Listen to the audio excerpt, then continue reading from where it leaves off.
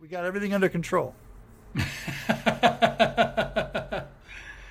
Yeah, interesting word, control. I think we were talking about order last time, didn't we? And this is kind of a tangential subject to order. Yeah. Because control, having control or having something under control or being a control, I mean, one of the common things about all the uses of the word is that it's a relationship to an order or a rule or a standard somehow. Obviously, a control implies sort of known, whether they're agreed upon or not, like boundaries or rules for the measurement. Yeah. In the case of, say, controlling one's behavior or controlling one's emotions, it's based on the idea of there is a normal level of emotions or a rule that you prevent your emotions from going beyond, and therefore that's the control. Yeah, it's interesting, too, just to digress for a second, in scientific experimentation, you have a control group. Right. A group that either does not get the variable at all or gets the placebo or something. And that becomes what you measure against. And again, that appears in scientific lore or scientific procedure. That's an agreed upon standard. Right. Another standard in that same category of I'm doing an experiment and I want to compare it against a standard to see if I'm getting a significant effect of my hypothesis here or my new drug. And that is part of the control is for it to be acceptable is that it can be repeated by someone else. Right. Operating in the same way. So replication becomes a kind of a level of control.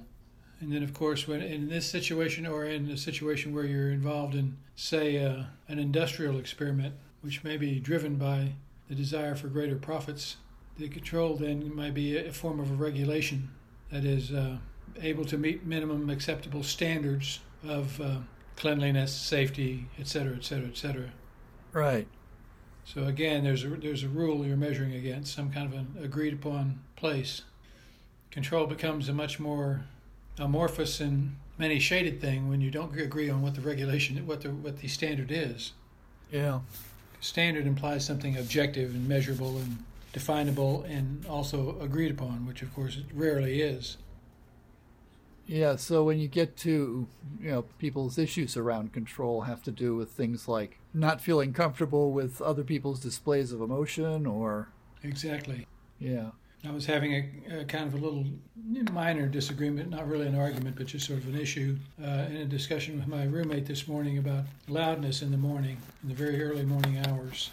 Yeah. We have a common wall in this apartment with the apartment next door, and one of the things about having lived by myself for the course of 20 years or more, and then moving into this situation, I had forgotten how quiet I am in the morning. That's why I like the mornings, because they're quiet. So I'm not one of those kind of people who get up first thing in the morning, make a cup of coffee, and turn on the radio or the TV. I like the quiet. And of course, I was living on the boat and down in the marina, or the marina itself, at the early hours, say between 4:30, 5 o'clock, and 7 or 8, is a very quiet place. Uh-huh. And that's enjoyable for its quiet, and it also carries a responsibility because the way sound carries across water, you make an extra effort to be very quiet, like a campground, because there are other people living aboard their boats. So I just developed this very sense of quiet. Well, I have a roommate who kind of comes from the Midwest and has got a little more of a truck driver's gauge of what volume is. To me. Yeah. So she was going downstairs to do something, or she was about getting ready to leave to go shopping with her dog, just very early because she wanted to get out and get back before the day started heating up the way it has been these last few days here, climate-wise. And she, at her probably normal, what she calls a fairly quiet level, said, "Hey, Al, we're on our way out now." And to me, it sounded like a gunshot outside my bedroom door. And I jumped out, and so we just traded comments, but she looked at me and kind of shocked that I thought that was loud. Right. And so I said, well, right. That's true. I mean, she was rooming with someone for a few years before she moved in here, and the person she was rooming with was not a quiet person either, apparently, so that worked out just hunky-dory. So the standard wasn't agreed upon. Yeah. So one person's control is another person's running amok.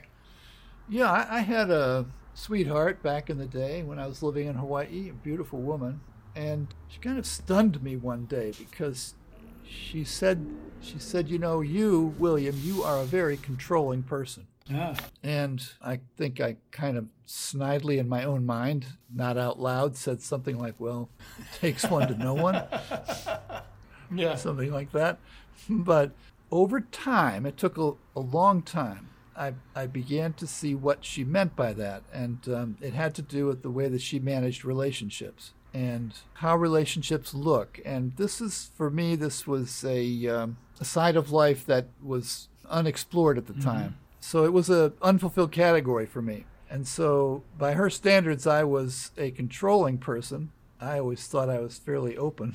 So I think this is what you were saying about the different kind of standards that people have. It was something that it had to be worked through over time. It wasn't something that you could sit down and have a rational conversation about. It's like kind of learning somebody's language. Yeah, I know what you mean. So in a way, it does take one to know one. Since a person is always in a relationship, a person always winds up mirroring back what you need to be working on in yourself, as we know from any of us who've been thoughtful about relationships at any point. And I mean, in terms of our everyday lives, I think it shows up there more than anywhere else. Sure, I think you're exactly right. We our standards, our standard of measurement of whether we're under control or not, our agreed upon rule is never really questioned when we're working by ourselves on ourselves. But that standing rule is always being questioned in relationships, because finally, no two people have the same agreed upon rule unless they work really hard together at arriving at one that they can use. And whether you're under control according to a rule, or whether you're regulating your behavior or your experiment according to agreed upon rule, that seems to get challenged every time somebody takes an experiment out a little further. It begins to throw questions out about, well, are we really agreed upon the rule? Right. Because you can get into some real arguments where, no, what I did was fine. Yes, what you did was not fine. Oh, what I did was fine. What you did was not fine. It's the standard by which we're coming up with fine that we forget how varied that is in our unconscious. So for control to actually arrive at order requires a meeting of minds on the rule. Yeah. And of course, I was just saying relationships is where that happens the most. Yeah. In a different direction, which is that we're living in a time when, for people, a lot of things are out of control. Or stuff that used to be in our control is no longer in our control. Like, we don't have any control over going to the market at certain hours, or being able to go to a movie theater and see a movie and such like that, Yeah. There's a whole bunch of areas where we can feel out of control, like we don't have a choice. We just have to sit at home and watch TV, or we've got to go for a walk in a park when nobody else is around. And so it can feel like things are totally out of control. I don't have any control over my life. Definitely. We certainly, even collectively, sort of agree that we don't yet have any sense of control over the pandemic. And because there's such a level of danger involved in it, it's where we've lost control over what you're describing, all these other normal aspects of our lives where we normally considered ourselves in control. Another area has to do with economics, not only the economics that have been affected by the presence of all of these restrictions, all of these controls that we didn't have before that now we do have, or our sense of control that we used to have but now we don't have in the same category. There are these economic factors that we had operated for so many decades under some very acceptable, relatively agreed upon rules, such as if you get good grades and go to college and get a college degree, you can get a good job, which is the kind of a control we had. If we could get a good education, then we could get a good job and be okay. That was the kind of a control that we had. We were able to kind of govern that outcome by hard work and good grades and all that. But that doesn't exactly compute anymore. We don't have that control because the rule has shifted. The economics of the rule have shifted greatly by other factors that are also not under our control. Right. So, thinking through all these places, all the things we're experiencing in our lives these days relating to control or the lack thereof, I'm reminded, as a momentary digression here, of a fairly humorous posting that was going around on Facebook for quite a while and will pop up again soon, no doubt. And that is a photograph of an amazingly pristine, calm lake with peaceful trees growing around the edge. And in the middle of the lake was a round, flat stone, and sitting in the middle of the stone was this monk in profound meditation. And the caption of this photo, which was the epitome of just contemplative peacefulness was relax. Nothing is under control.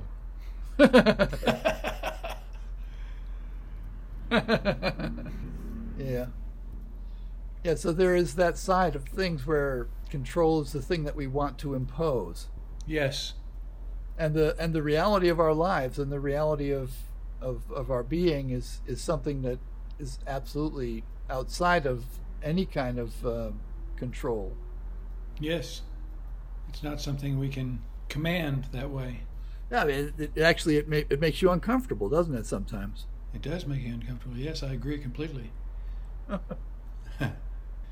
Now, whether that uncomfortableness is necessary or not, that's another aspect of this. Because we're talking about control in the human affairs sense of control.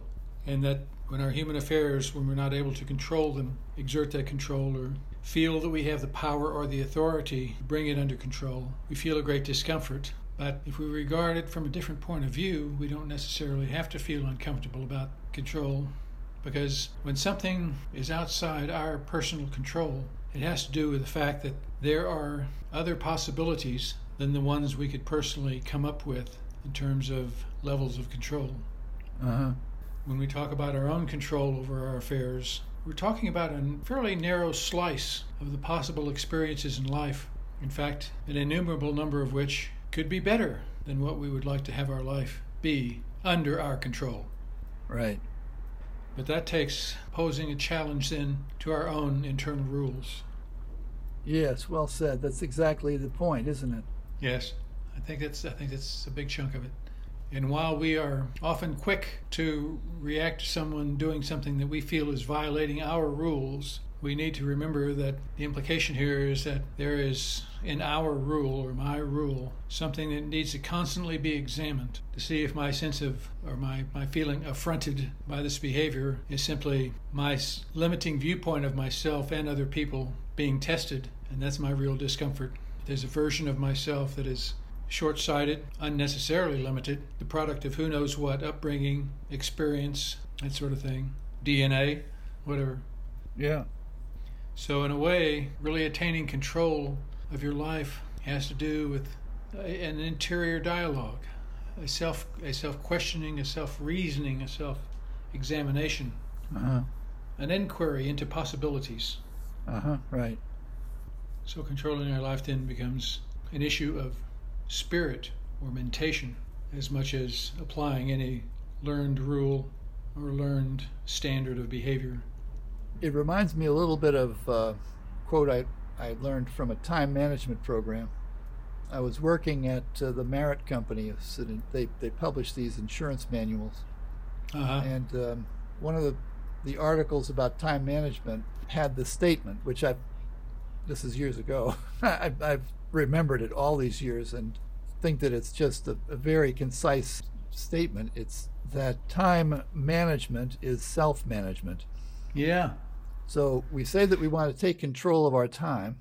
Correct. I think they're going right to your issue, right to your point. Yes. Is that what you're really doing with time management is you are taking control, not of time, but of your own, I guess, unconscious behaviors that are the things that really need to be managed. Yeah. Starting with making them more conscious, working to become aware of them. And then, yes, like you say, once you bring them into consciousness, then you can apply reason or you can apply standards of principle to manage them, letting go of what you need to let go of, hanging on to what is proven to be correct, that sort of thing. You're right. Time management is self-management. I can see why you remembered it. And we don't want to control ourselves because we feel like that inhibits our freedom. Yeah. And yet, that whole statement that I just made is actually like completely illusion. It's really a fantasy that if we are subjected to controls in the sense that you began talking about, the controls that have to do with having a standard, that this somehow limits our freedom and it somehow it controls us. It's something that is innately against our own spontaneity. I think that's a big lie. Yes, because until we can control ourselves, we're the victims of our unconscious. As you just pointed out a minute ago, there are all of the attitudes, these standards of behavior and measurements that we have that are unconscious, that are limiting us, limiting what we regard as possible for ourselves. So until we can learn to properly control ourselves, we're further cementing our limited possibilities by not going inside and unearthing and holding the hard light of principle or truth over these aspects of ourselves. Yeah, applying a standard. Yeah, a proven standard, a proven by all minds, not just mine. Uh-huh. And there we get into the standards that are basically the universe revolves around, whether it's 2 + 2 = 4 or something as simple as that, or as complex as Heisenberg's theory of uncertainty. These things have been proven to be so, and that's the standards we need to ultimately work by. And though we may fight tooth and nail, yelling for our freedom while we resist these things, it's the only thing that will set us free. I remember an example Thane used to use in class on occasion when he was talking about the standard, or one of the versions of it that we use, of course, a great deal in our studies, and that is the system.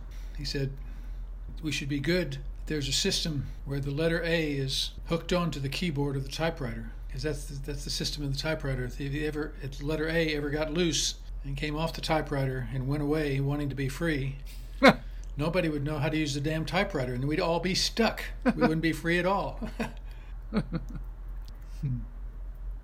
So control is the doorway to our real freedom. Okay, I have a quote, and then I'm going to ask you for a quote. Okay.